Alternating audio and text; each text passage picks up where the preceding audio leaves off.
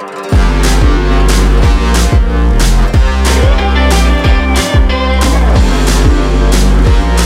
back to Sweat and Grime, everybody. This is actually our second run at the show because Rick and I both forgot to hit the record button a second ago. But tonight, you have your host, Brian. And Rick. And we actually have a full house. So on the phone, I'm going to try to get it right this time because luckily we didn't record the first time around because it totally botched the introduction. We have Daniel Fisher, who is the Senior Vice President of the Associated Equipment Distributors. Did I get that right? Boom. Excellent.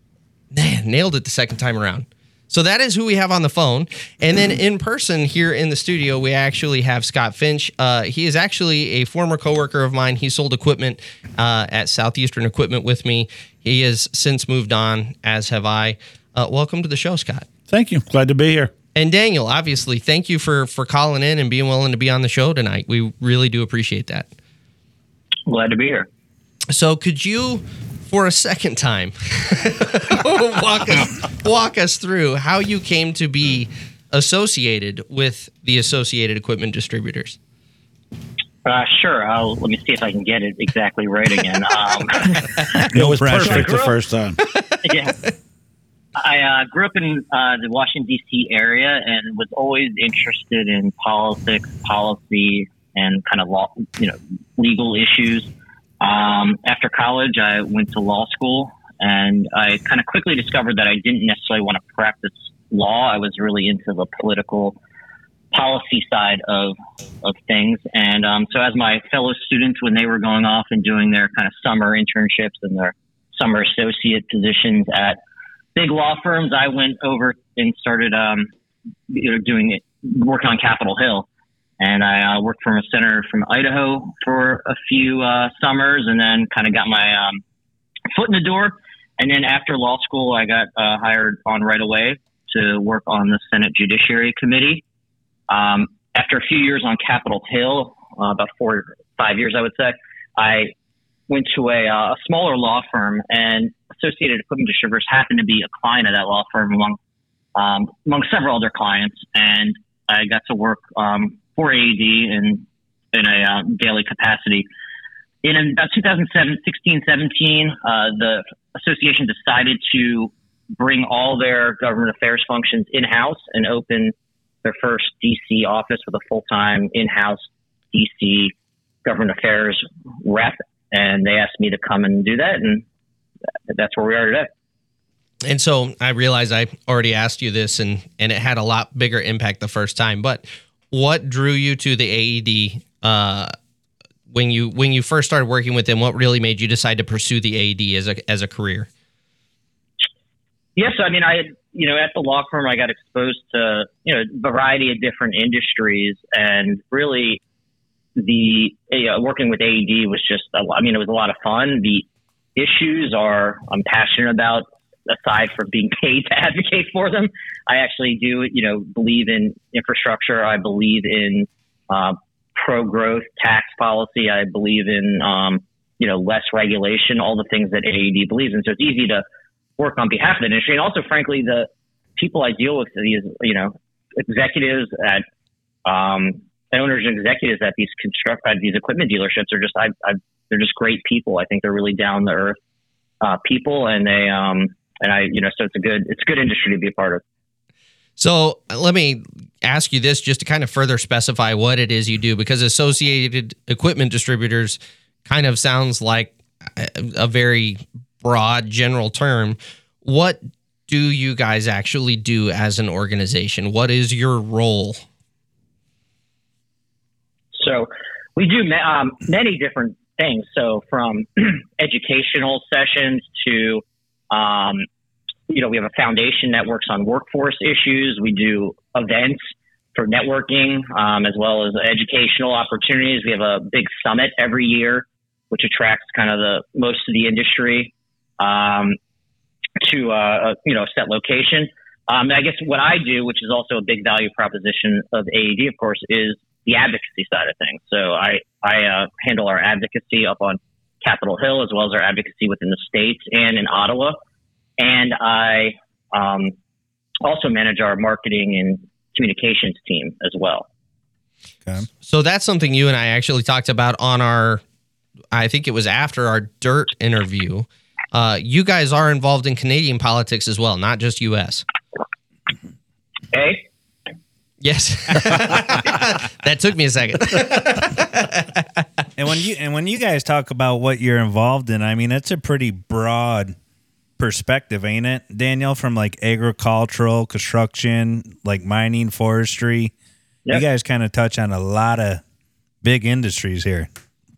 No, absolutely. It's our members, obviously you're selling equipment to not just construction, the ag sector, as well as energy, mining, forestry, industrial, forklift kind of applications. So yeah, it's big, and our members really range. It's a lot. Some of them are, small companies, 20 employees, one location that go all the way up to kind of a big, bigger company. Maybe some of them publicly traded that are operating in multiple states.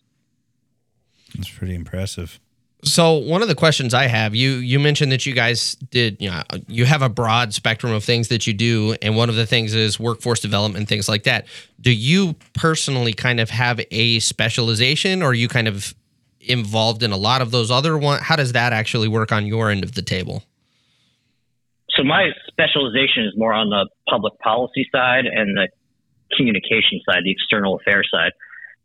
So I would not say I'm at all necessarily a expert in, workforce development, except that I do have, I'm dangerous enough to know workforce policy as it relates to what's going on in DC and what we should be advocating for to help alleviate the workforce issues in the industry. So I think we'll go down that road a little later. What I would love to kind of start down, the road I would like to begin with, is kind of expounding on what we talked about on the DIRT, kind of getting into the infrastructure bill and what that materially means for people. So could you give us kind of similar to what we did on the DIRT, could we have just kind of a high level rundown of what is involved with the infrastructure bill, what we can expect to kind of come down the pipeline, and what the fallout of that's going to be for contractors and guys on the front lines? Yeah, so I think as I did on the DIRT, I also want to kind of differentiate quickly between what is the infrastructure bill and what is known as the social infrastructure bill, or the human infrastructure bill, or just what I would just call, let's just call the social spending bill, which is completely different. They're unrelated proposals. They've been tied together for a number of maybe political and rhetorical reasons, but they're actually very, very separate issues, completely separate, likely completely separate votes. So we have the infrastructure bill, which is about $1.2 trillion in physical infrastructure investment. So that's roads, bridges, highways, water, ports, airports, broadband, and electrical grid, power infrastructure. So just a significant amount of money that's going to go directly to rebuilding this country and putting people back to work. $550 billion of that is new money. So that's on top of kind of what already is out there, that the programs that are already authorized. And so what it will mean once this bill does pass, and I think it will pass, is lots of economic activity. Contractors are going to be busy. I think, we talked about this before. It might necessarily see the impact tomorrow. It might not be next month, but it should give a lot of confidence that there's going to be jobs out there for a number of years. And importantly, the bill also includes a 5-year highway reauthorization bill, or within this infrastructure bill contains a highway reauthorization bill for 5 years, which will provide 5 years of certainty.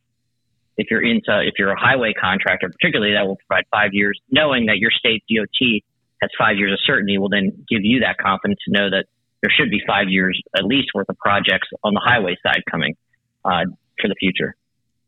And so last time you and I talked on the DIRT, there was kind of a milestone coming up with the bill, and you'll forgive me. What was that milestone, and what ultimately resulted from that milestone?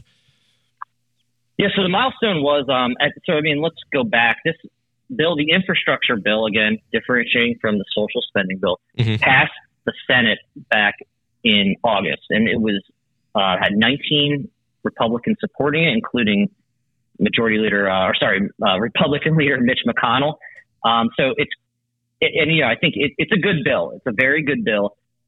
It's unfortunately got caught up in politics. So you would have thought that as soon as it was ready to go, Nancy Pelosi would have just put it on the House floor and said, "Hey, let's pass it, get it to the president at the end of August, let him declare victory, and let's then move on to the next thing." Well, that's not how it worked.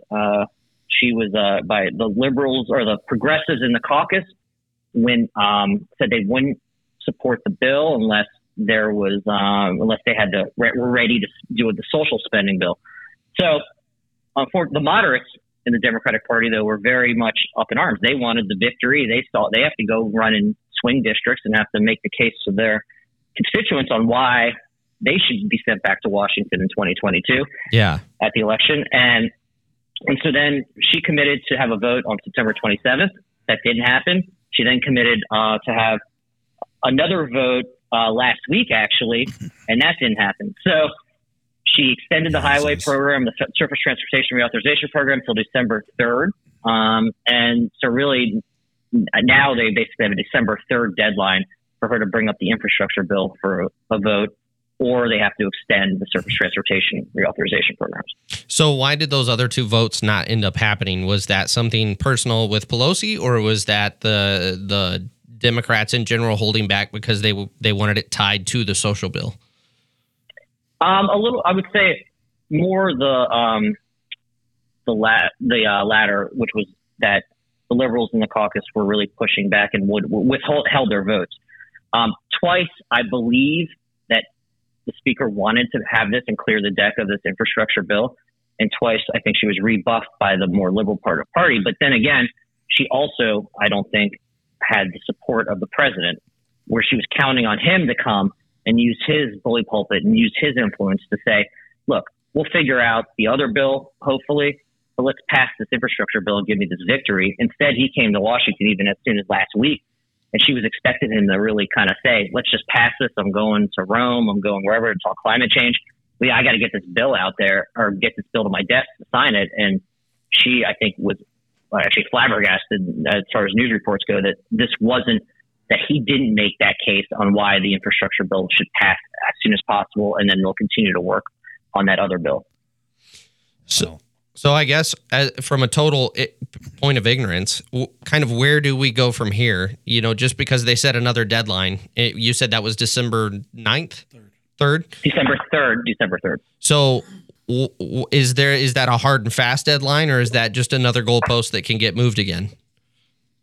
Well, it's certainly not hard and fast. They'll basically have to take action though in some form before then. I do think that what you have on December 3rd is you have a convergence of a lot of different things, and so hopefully they resolve this before then. We're hitting our debt limit as a country, and that needs to be resolved. We have government funding expiring for the whole entire federal government expiring on December 3rd as well. So there's a few different big ticket items out there. But right now where we stand is the House Democrats are trying to draft a social spending bill as we speak. They're hoping to have that ready to go in legislative language, something that can pass the House over the next couple days or weeks. And then at that point, they will pass the infrastructure bill, supposedly. So, is there a skilled trade training bill that's going to come along with this infrastructure bill, since due to lack of help?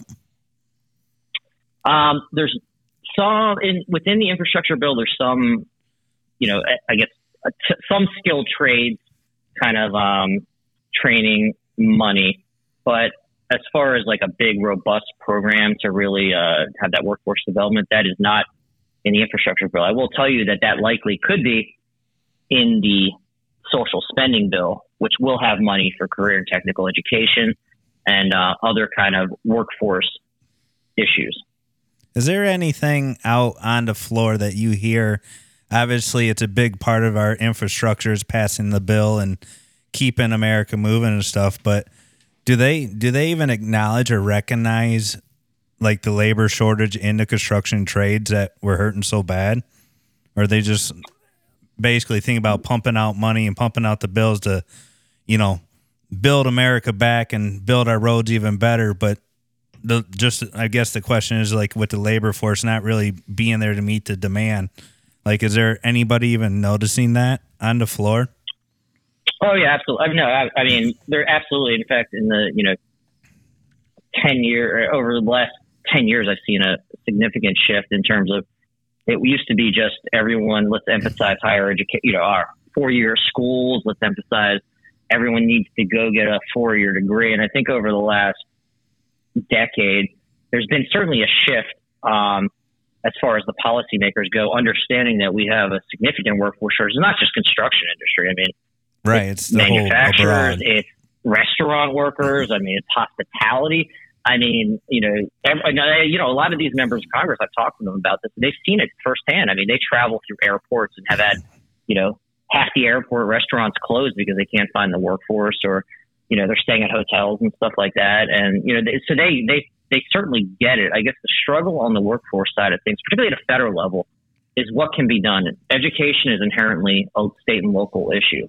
And really, every community has different workforce needs. So, you might have in North Dakota, they obviously have a huge need for, shale on the energy side of things. But obviously in inner city Boston, they don't have that same kind of need. So the question is, what can the federal government do? And they've put out money. I mean, they've tried to throw money at the problem. I think a lot of the issue is that it's actually kind of a cultural issue we have in this country. Yeah, I agree 100%. I mean, it's just kind of ironic. Like, I talked to a lot of the big excavating contractors around the area here, and they're scrambling to get, tires and oil filters and parts in general. And these are bigger sized contractors. And then this bill kicks off and they get their hands on it. It's almost like they don't even have the supplies at the local level here around us to maintain tire blowouts and,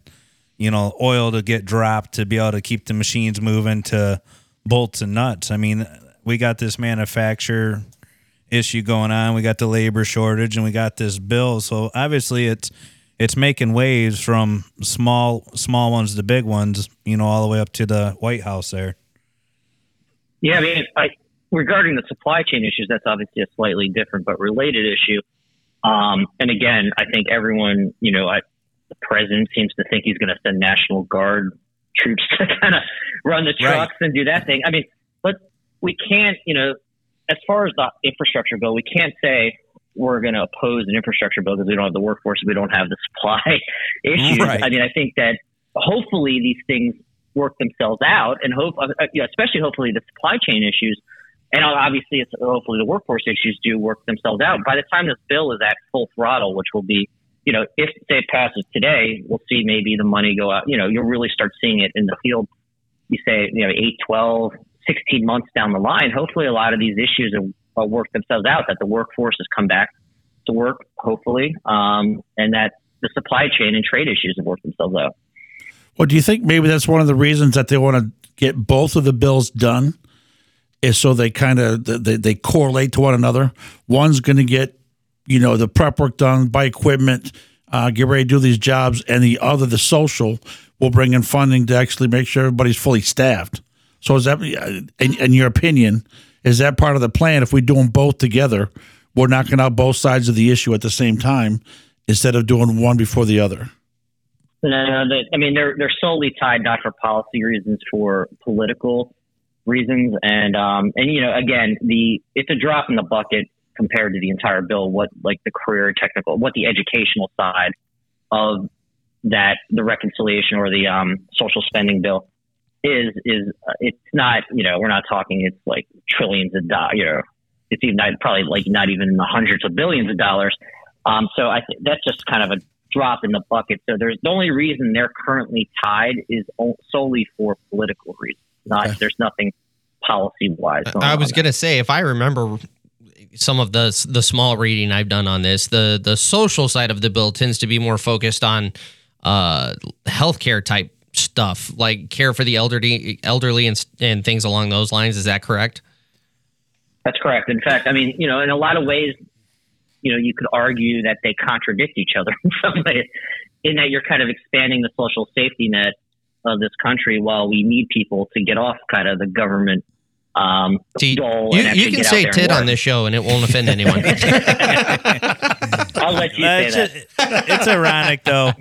They do need to get off the tit because I'm a contractor out here, and I'm fighting unemployment to get workers.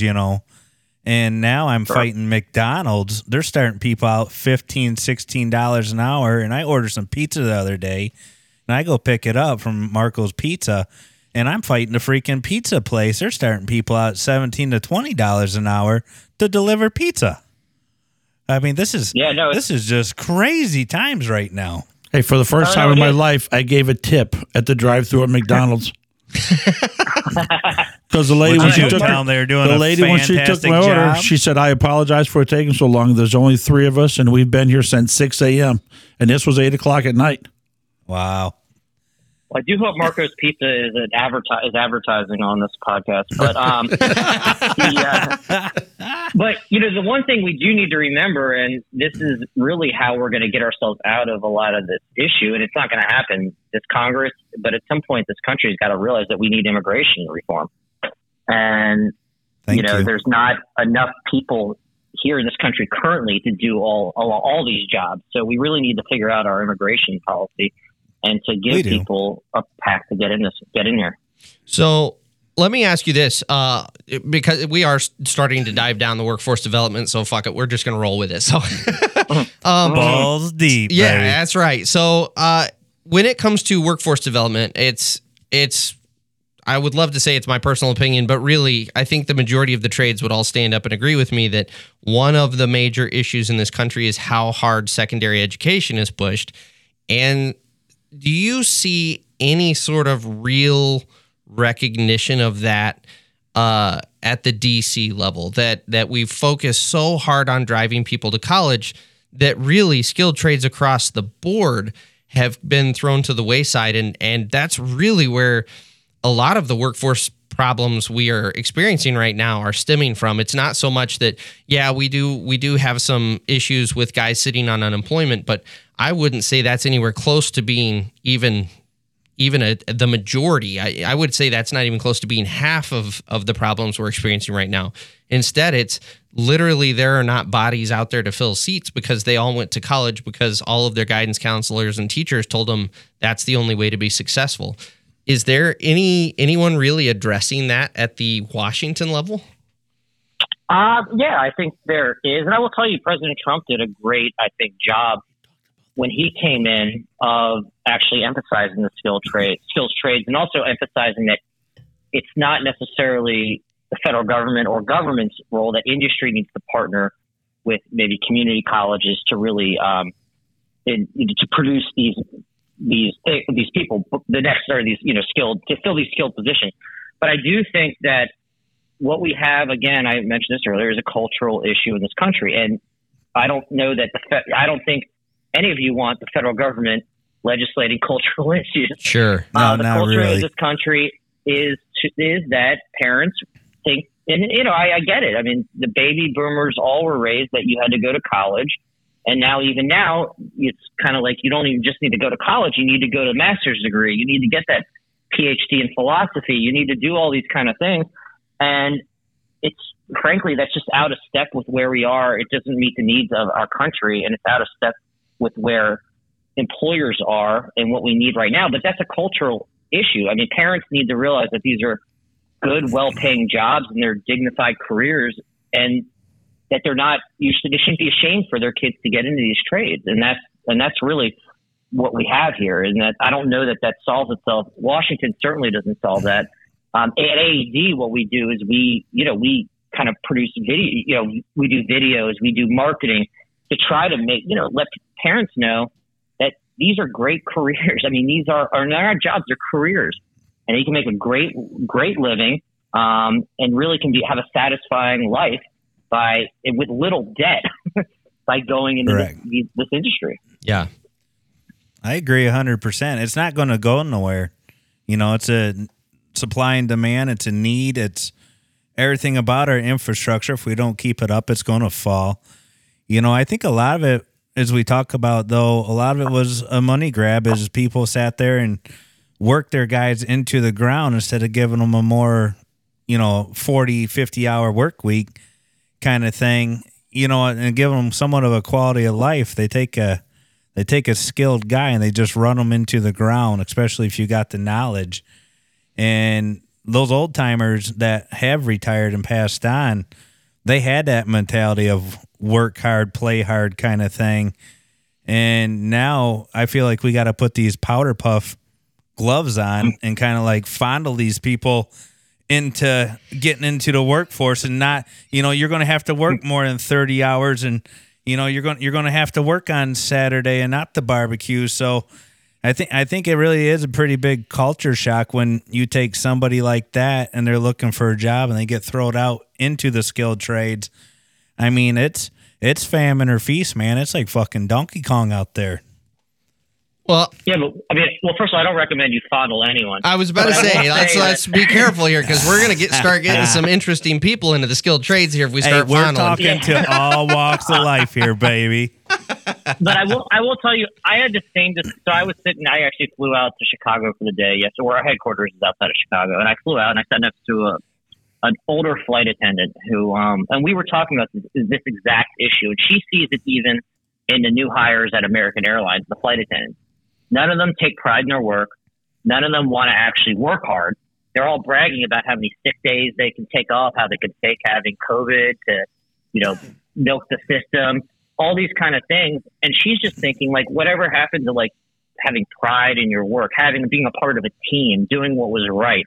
And I think, again, that's not going to be something that's unique to the construction industry. I mean, this is just a generational thing we're facing.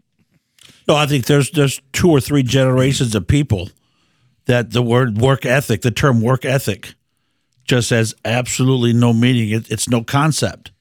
So, well, this is where I'm going to step in for just a second as the resident hippie of the show. I'll be forward. I homeschool my kids, and we're in Michigan where pot's legal, and so I'm going to full on go hippie here.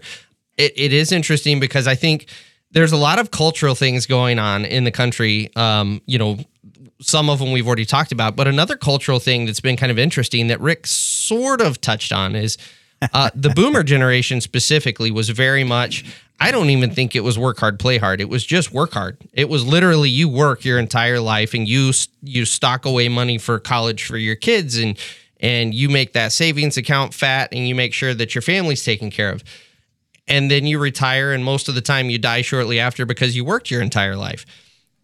The new generations, it seems like it is a radical pendulum shift the other direction, where it is all about living in the moment. It's all about enjoying the comforts of life. It's all about doing all of these fun things. And, work is a way that you keep some money in the bank so that you can go out and enjoy life. And I think there's a mix there. I think there's a happy medium that joins those two. I think the newer generations are way too far one way. I think the boomers were way too far the other way.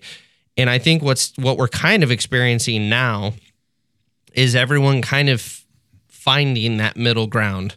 And it's a messy process, and I think it's going to take a lot of time. But, I'm kind of with Rick. I think there's a cultural issue within the trades just because it is so many crazy hours. It's you communicate by screaming and yelling and bitching at each other, and you run your guys into the ground until they're ragged. And I think that's really burned a lot of people out on the trades. But at the same time, the answer isn't, let's do a 24-hour week and we'll call it good and we'll go out and drink and get on Tinder. And, there's a medium, there's a balance there. And I think we're kind of finding that right now. I'm with you. Go ahead, Daniel. Go ahead. I was going to say, so I actually read an interesting tweet or a guy, kind of a Twitter thread or whatever you call these things, yesterday on this exact topic, that in the kind of the conclusion, I'm paraphrasing, of the gentleman who was writing this tweet was that we actually don't necessarily have a shortage of people to do a lot of work in this country. What we have is that you don't realize you can have the American dream anymore. And a lot of people don't understand that, or maybe they not just don't understand. Maybe it's not that we, in this country, that hard work doesn't necessarily produce that white picket fence and all those things that our parents or the baby boomers had heard about, and that drove them. Whereas the current millennial generation and younger, they see, they just don't see that. So what do they get out of hard work? They get, like you said, longer hours and less time to spend on, Tinder, or less time to do their gaming, but without necessarily the financial payoff. And maybe they see themselves as never being able to own that home in the suburbs and being able to make a family and making enough money to work one job, to have a family and all that kind of stuff. And that might be deterring them. So I think that's actually a really valid point. In fact, now that I think about it, there's two things that kind of came to mind as you were walking through that. The first is, I do feel like a lot of the new generation, and where are we at in generations now? What is the new generation? Like pussies. Yeah. Generation pussy.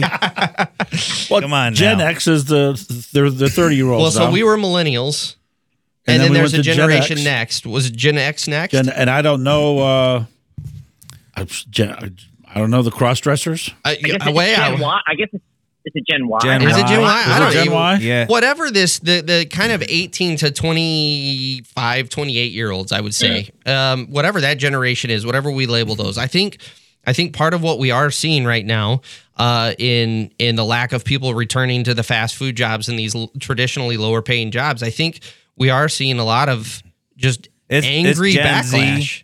Gen Z, by the way. Gen Z, okay, Gen Z? so we are Gen Z. Yeah. I think a lot of that's angry backlash for exactly what you were saying, Daniel. It's why even try? Because I'm gonna go to college. I'm gonna work my ass off for, let's be conservative here. 4 years gets you a bachelor's degree that is the equivalent to a high school diploma 15 years ago.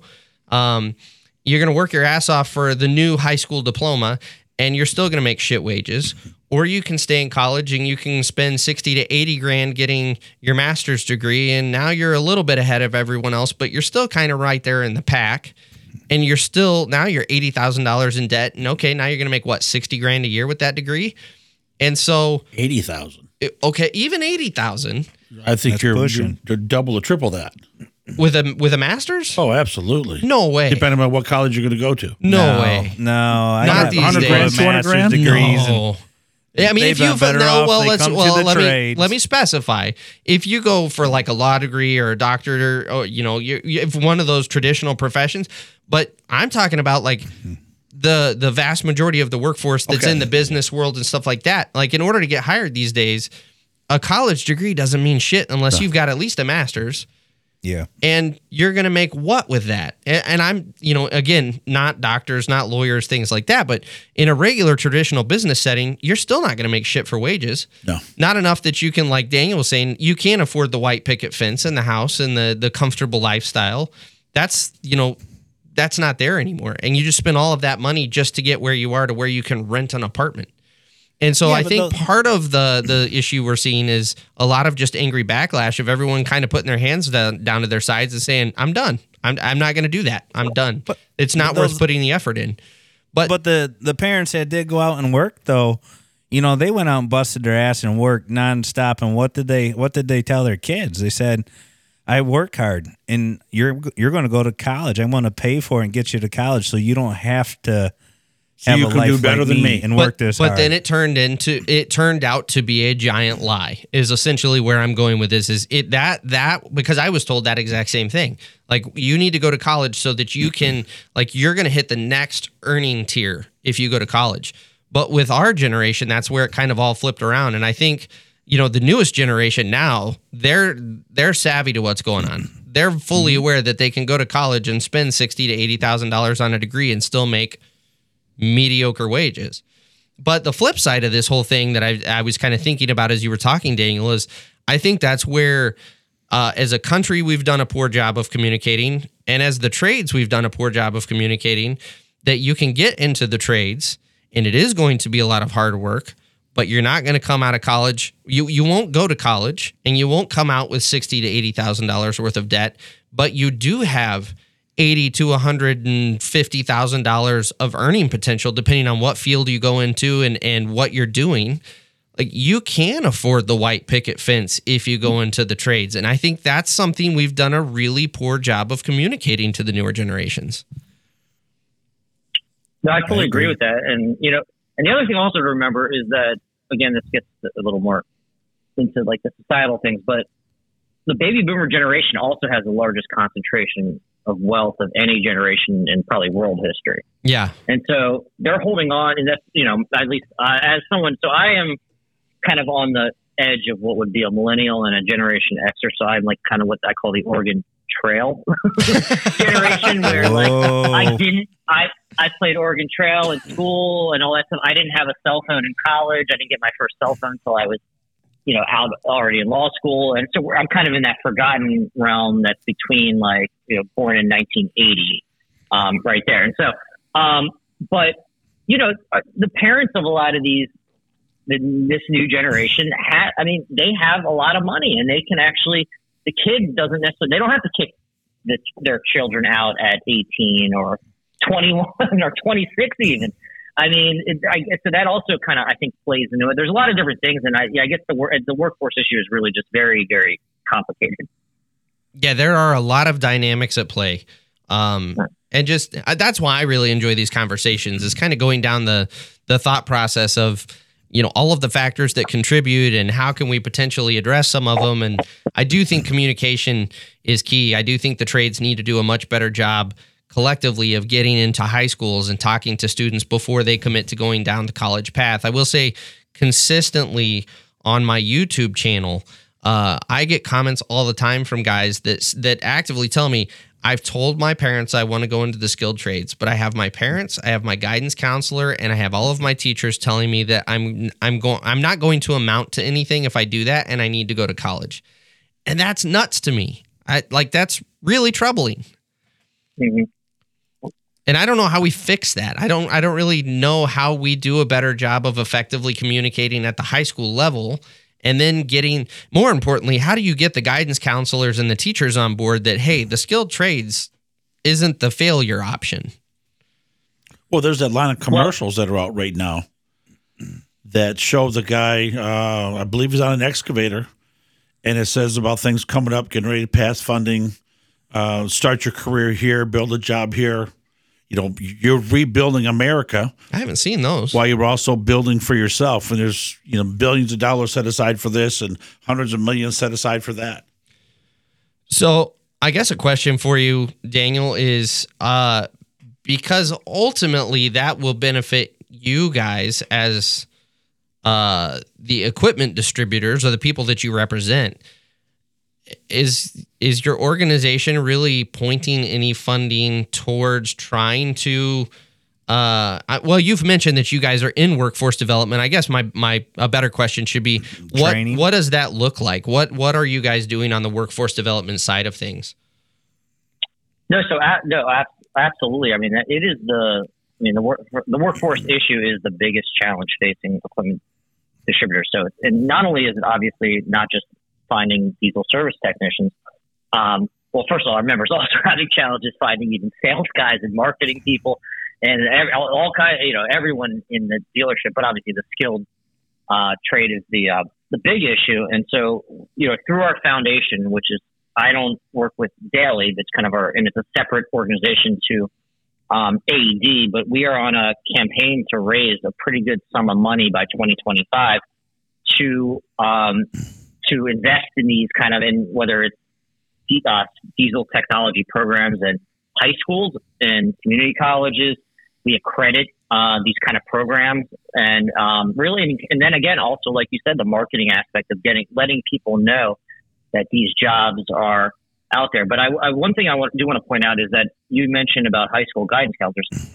We've discovered that if you're just engaging students at the high school level, it's actually probably too late.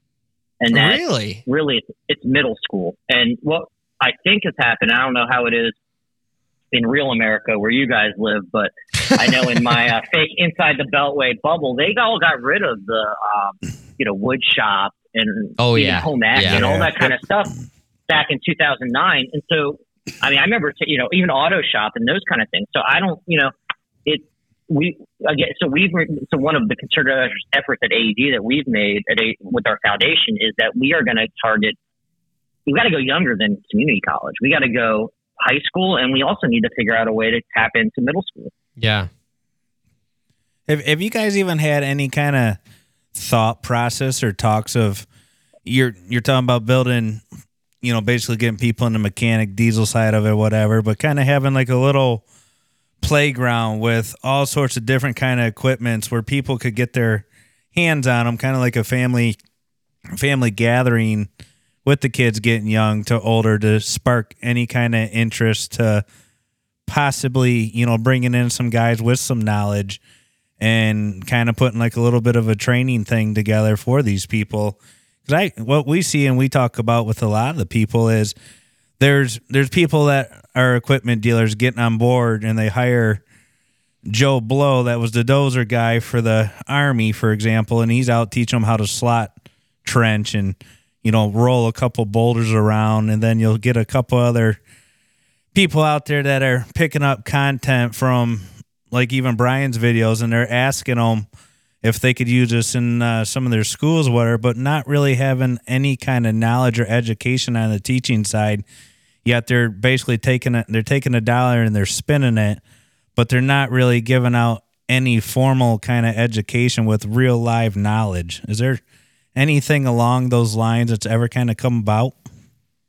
Well, if I'm understanding your question, I do think that, what we do as a foundation at our AD Foundation is we do accredit, community college and high schools and their programs to make sure that they are getting that kind of real world experience. And I think a lot of our students then also are placed in apprenticeships or placed in at our dealers so they can get kind of that real world experience. But I think I agree with what you're saying in that, I think we have a huge missed opportunity in this country because every kid has a Tonka truck of some sort. Right. Every yeah, kid baby. is playing with an Indestructible. In the sandbox.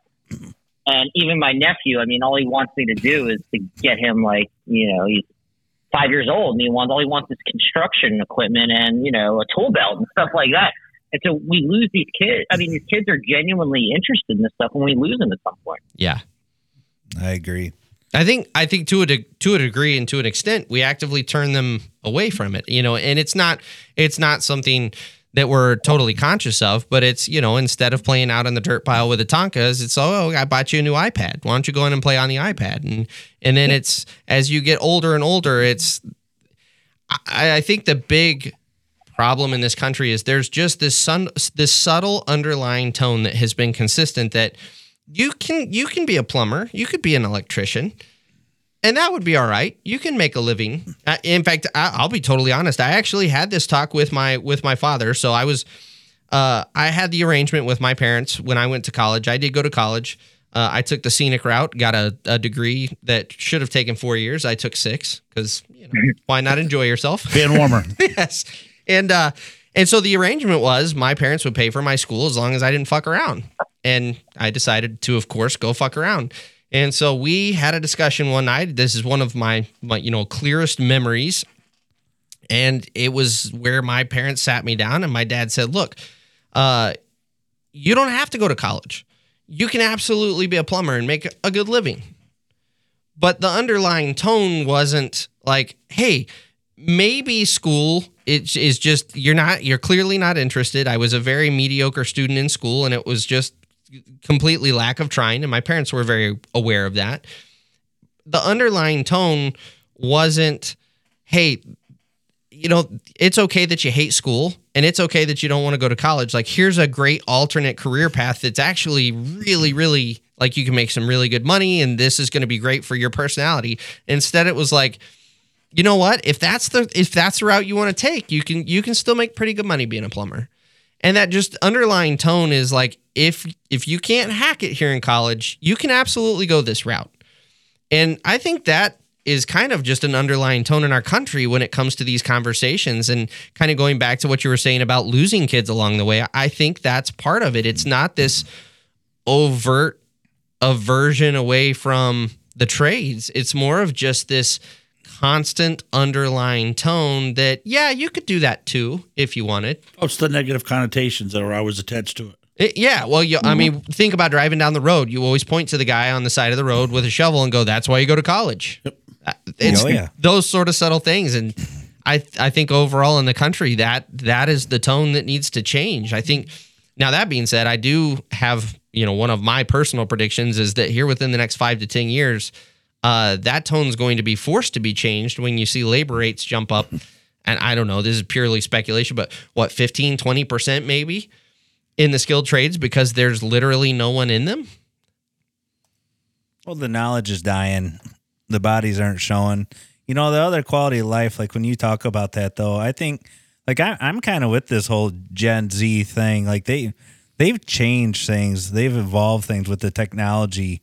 Like, this is an exciting time to be alive, but yet, it's hilarious. Like, they could have $1,000, $2,000 in their bank account, and they're totally content skipping work for like the next week, and it's just funny when you get looking at some of this stuff, like over in Europe and Germany, do you know their labor laws? They're only allowed to work 48 hours a week. That's including overtime.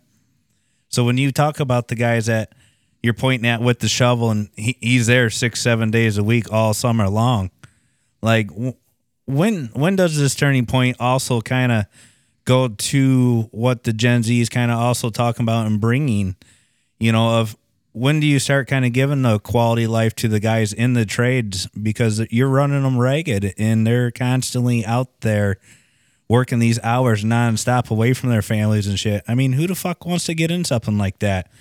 If I was young, kind of looking at that now, and you look at the gravy train, dude, I wouldn't want to sit there 6-7 days a week, 10, 12 hours a day in the sun and in the cold. I mean, so when do the employers also kind of catch up with the times that these aren't robots? These are actual human beings with minds that we need these bodies. And I mean, these are some of when you get into the trades, these are some of the smartest creative minds that are out there. I mean, they're building stuff from nothing. They show up to a job that nothing's there and they assemble subdivisions and skyscrapers and I mean, they build so much stuff, and they're so creative. When do you start giving that quality of life to these people, and when do the employers kind of catch on board in America as a whole? Is like the Gen Z has kind of caught on, and it's changed. I mean, the times have changed. When's it turn? Well, I don't want to put words in Daniel's mouth, but if there's anything I've picked up from our conversation this evening, I would say Daniel's probably on board with some very strong legislation regulating the work week. I hope so, man. Gosh, I don't know about that, but no, but I think it does come down to it. So if you have more workers, I think employers also will be, less. Then there's less of a need to kind of run their current employees into the ground. Yeah, if that's there's true. More right. People working. But then the other thing is that I think we're also entering an era where, and you're seeing this now as Brian, you mentioned, as wages are increasing and stuff like that, where it's right now.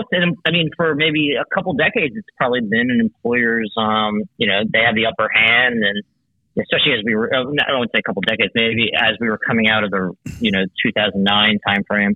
But I think you're seeing a shift out there. I mean, I've seen it even in my kind of, I guess, non-skilled trade. Certainly what I do is not skilled. I just kind of talk and bullshit for a living. But that's a skill. There's a lot of skill involved with that. Believe it or not. It's so what? But even in our association, I mean, we've had the younger generation say they don't want to work at home. As we're pulling out of the pandemic, some of them have left, and they're being able to get paid a lot more. They're able to work from home. They're able to do all those kinds of things. And I think, I can tell you, even just from the construction equipment executive perspective, I can tell you that if they could find someone who was willing to work hard for 4 days a week or whatever, it was able to do the job and showed up, could pass a drug test, all those things. I mean, those things would all work themselves out, I think. I agree. Now, 100% there.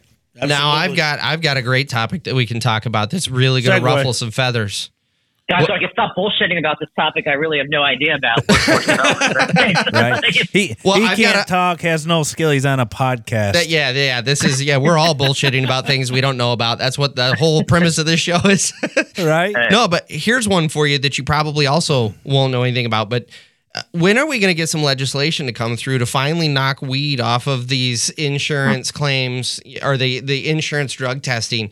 Because that would help our industry out tremendously if we would stop testing for weed. Any luck there, Daniel? I don't. So I think certainly what's going on in this country is you're seeing a move toward legalization of marijuana. Yeah. Now I can tell you, as a personal perspective, I was very libertarian in the drug area for much of my life, and then now I own a home, a row house in downtown DC, where I get to see drug deals going on in front of me much of my day when I'm at home. And it kind of changes your perspective about the impact. And I'm smelling marijuana at all times and stuff like that. So as a personal level, I'm not sure about whether that's the right way for us to go. But, I mean, obviously I know that the challenges associated with our members, particularly on the insurance side, like you said, in terms of drug and alcohol testing is look, imagine being a cat dealer in Colorado. You're not probably, it's a tough time to hire a new service technician. Sure. No, I agree. We are moving towards legalization, and I will say it has been interesting to see the states that have legalized. As I mentioned earlier, and I'm sure you're familiar, being in Washington, Michigan is a legal state, and it has been really interesting to see the mental shift that has taken place. Now that it's legal, it's almost like a kid turning 21, where all of a sudden drinking has kind of it doesn't fully lose its luster, but at the same time, you're not being naughty anymore. And so the draw isn't there to just really go after it. And so I do think that has been interesting. Rick and I actually did a podcast a little while back that talked specifically about marijuana in the trades and drugs in general. And I think at the individual level, if you can handle yourself and leave it to outside the job, I don't really feel like there's anything wrong with doing it on your own time, as long as it doesn't enter the job site. Treat it like alcohol or anything traditionally. The really frustrating thing about the skilled trades in particular is insurance companies specifically have latched on so hard to, we have to drug test. And on those drug tests, marijuana is the one that is always going to come back positive if you've anywhere in the last 30 to 90 days, depending on what kind of test it is, it's always going to come back positive. With any other drug, cocaine, heroin, any of that stuff, within, I want to say it's 24 or 48 hours, it's worked its way entirely out of your system. And so I think that's where it's really frustrating, just from the standpoint of that is a very rigged testing system. And unfortunately, that's what a lot of all trades, let's be honest, it's not just the earth moving trades. That's what a lot of the trades enjoy doing. And so I do feel like at some point, I almost feel like it would have to come at it from the legislation side, just because insurance companies, I don't think, will ever release that chokehold on drug testing. I think that's one of those things that they latch onto, that this is a solution and it's the only way to be safe. And I don't foresee that changing on their own. Yeah, so I might disagree with you here. I actually think it's going to come on the technology side, where we do have a test that can determine like when you're high at, in real time, as opposed to just having, marijuana in your system. And I think that's where the change will likely come. And the one thing I think that we need to remember, just in general as a country, is that this country is not designed for super quick change. I don't think we can handle it. Right. But this is what I think what happens is right now we're going through a situation where we're dealing with rapid information through social media, the 24-hour news cycle. And everyone says, I want to change this. I want marijuana legalized right now. Everyone should be, all that kind of stuff. And regardless how you feel about it, our country just we don't change things overnight like that. So the legalization of marijuana is still kind of, I mean, I don't know how many states are actually, it's legalized, but you got to figure, I think it might maybe hack the country at this point. I mean, and so these things will come along, but legislation isn't always the solution to everyone's problems. And in this case, I do think technology will work its way out, and that there will be a test that you can, again, test in real time if you're high or not. Well, see, that's where I'm going to have to politely disagree, because legislation is always the answer as long as it is the legislation that I agree with. There you go. It's perfect legislation at that point. Absolutely. You couldn't do better. So kind of coming back onto the topic and really what your specialty and expertise is we've been talking about the infrastructure bill specifically this evening.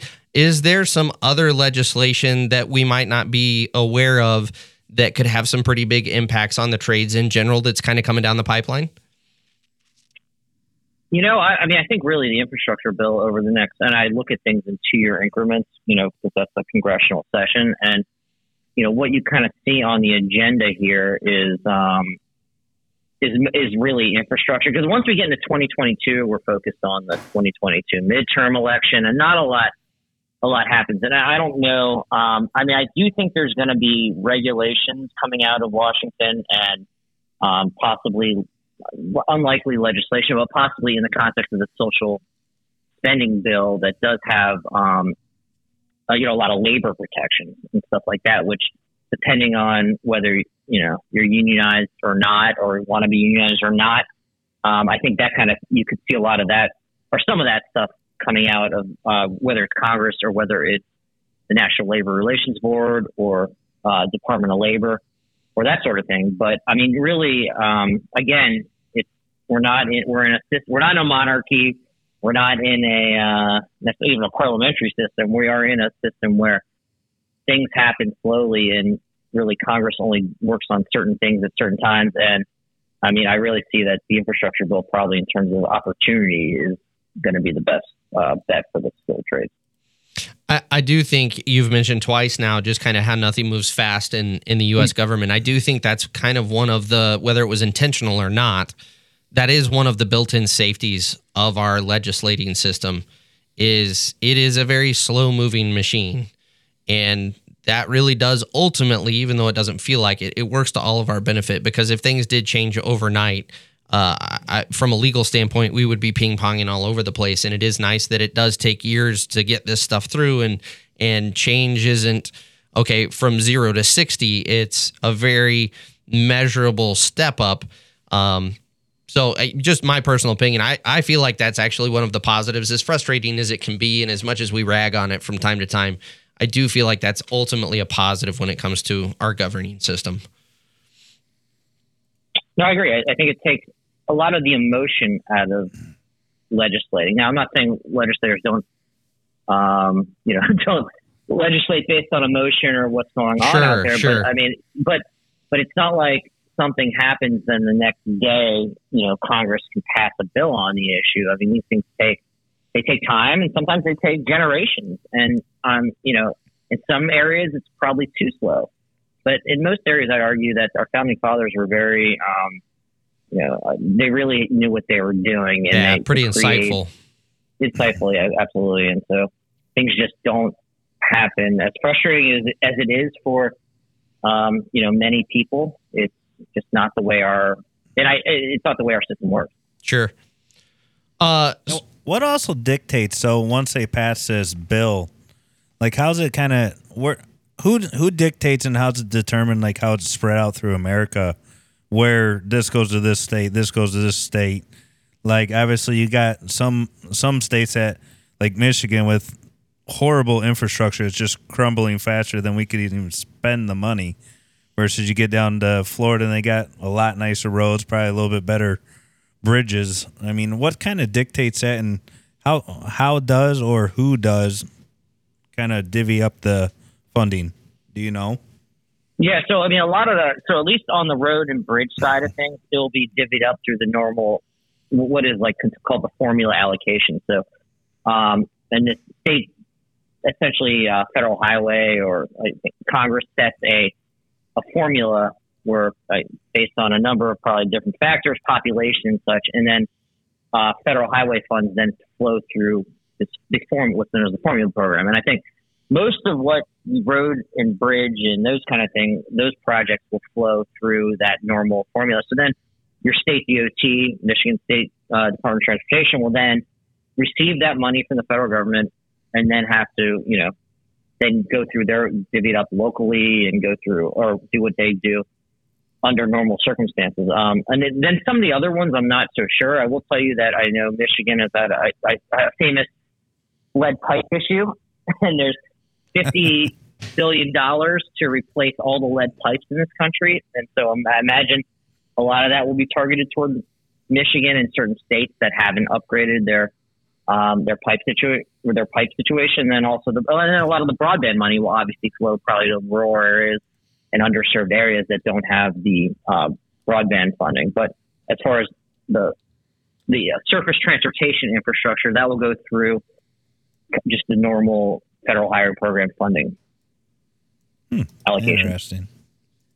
So I do have a question. I may put you on the spot a little bit. Feel free to decline. I don't want to put you. I don't want to put you in an awkward situation, but at the same time, I am curious just about your opinion. We're Michigan. We're up until 5 years or so ago, it was a fairly liberal state, and then all of a sudden it flipped. But unions, kind of, what are your thoughts from your position on unions and how they play into the dynamics in the labor market? That's a tough question because and feel free. It's a solid answer, Daniel. I don't want to put you in an uncomfortable position if you're not okay answering that, but I do want to specify that anything that's said here is absolutely a personal opinion, and I am asking you on a personal level. So totally up to you on whether you want to answer or not. But I am just kind of curious because of what you see on your end, just kind of what your thoughts are. Well, I mean, I guess let me preface this with saying that my great-grandfather was a sheet metal worker union member, and so my family has been very pro-union throughout, their life. And I generally, I don't have problems, I guess, with the unions. I don't know that, I guess it kind of comes into where if you have, it's a tough. I'm just going to stop talking. Okay, fair enough. I will say, one thing where I get really frustrated with just where culture has gone in general is we should be able to talk freely, and I should be able to say, Daniel, personal opinion, totally irrelevant to anything work related. Kind of what are your thoughts on this? And you should be able to answer that as a human being. But unfortunately, I do hate it that we've gone to this cancel culture to where, heaven forbid, the wrong person hear that, then it gets back to this person. It's this person. Now all of a sudden, well, you you hate unions or you love unions, depending on what. That's really frustrating. That it's really limited the conversations that we can have. But that being said, I totally understand your side of the table, and that's the. No offense taken by not answering that. I totally get that. I'll go out on the limb there for some people speaking. I think Biden's infrastructure package is designed to boost the unions. That's what I got to think of it all. I think there's a little money game going on.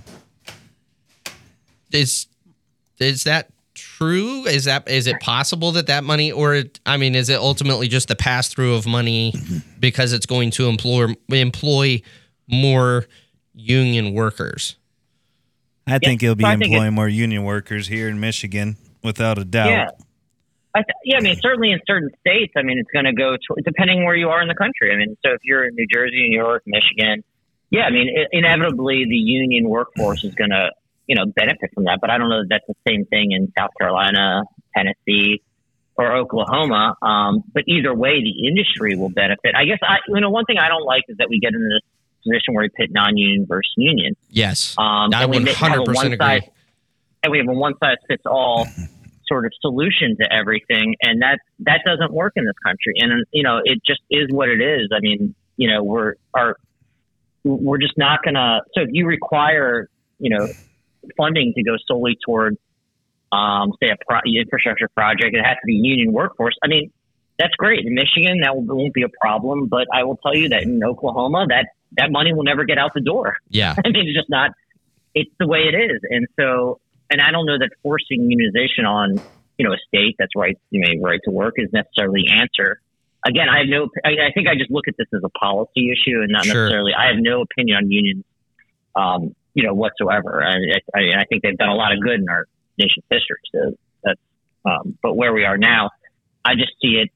It's just such a dividing issue that I think that at the end of the day, we need to look at, are people being put to work and are these projects getting done? And that's kind of how we should take it. I 100% agree. It's funny. We did an episode a little while back that was union versus non-union. When you start in the industry, what you should gear up for and what you should look for. And ultimately, that's kind of what Rick and I talked a lot about. Is it is frustrating that it is you're either with us or against us, and that's on both sides of the table, whether you're pro or against anti-union. That's such a silly way to think about things because, like you just talked about, there are areas where the union is very prevalent, it's very strong, and it's done a great job. There are other areas where being right to work has been really successful, and that's really done a great job. And it shouldn't be a one or the other situation. And a lot of the politics in this country, unfortunately, really recently with social media going as crazy as it have turned into for us or against us type arguments, and that is really frustrating.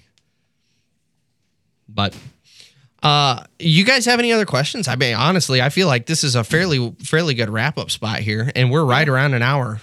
Any other follow-up questions? I think we're winding down pretty good. I just want to thank Daniel and Scott for joining.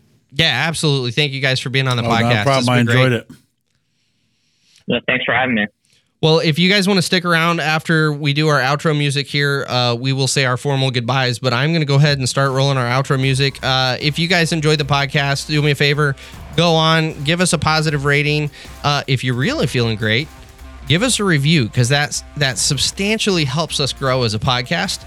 If you want more information, head over to dieselandironproductions.com. You can click on the podcast tab, and that will take you over to this particular episode. And you are more than welcome to share your comments. We would love to hear feedback from you guys. But without any further ado, you guys have yourselves a great night, and we'll catch you on the next episode of Sweat and Grime. Thanks, guys.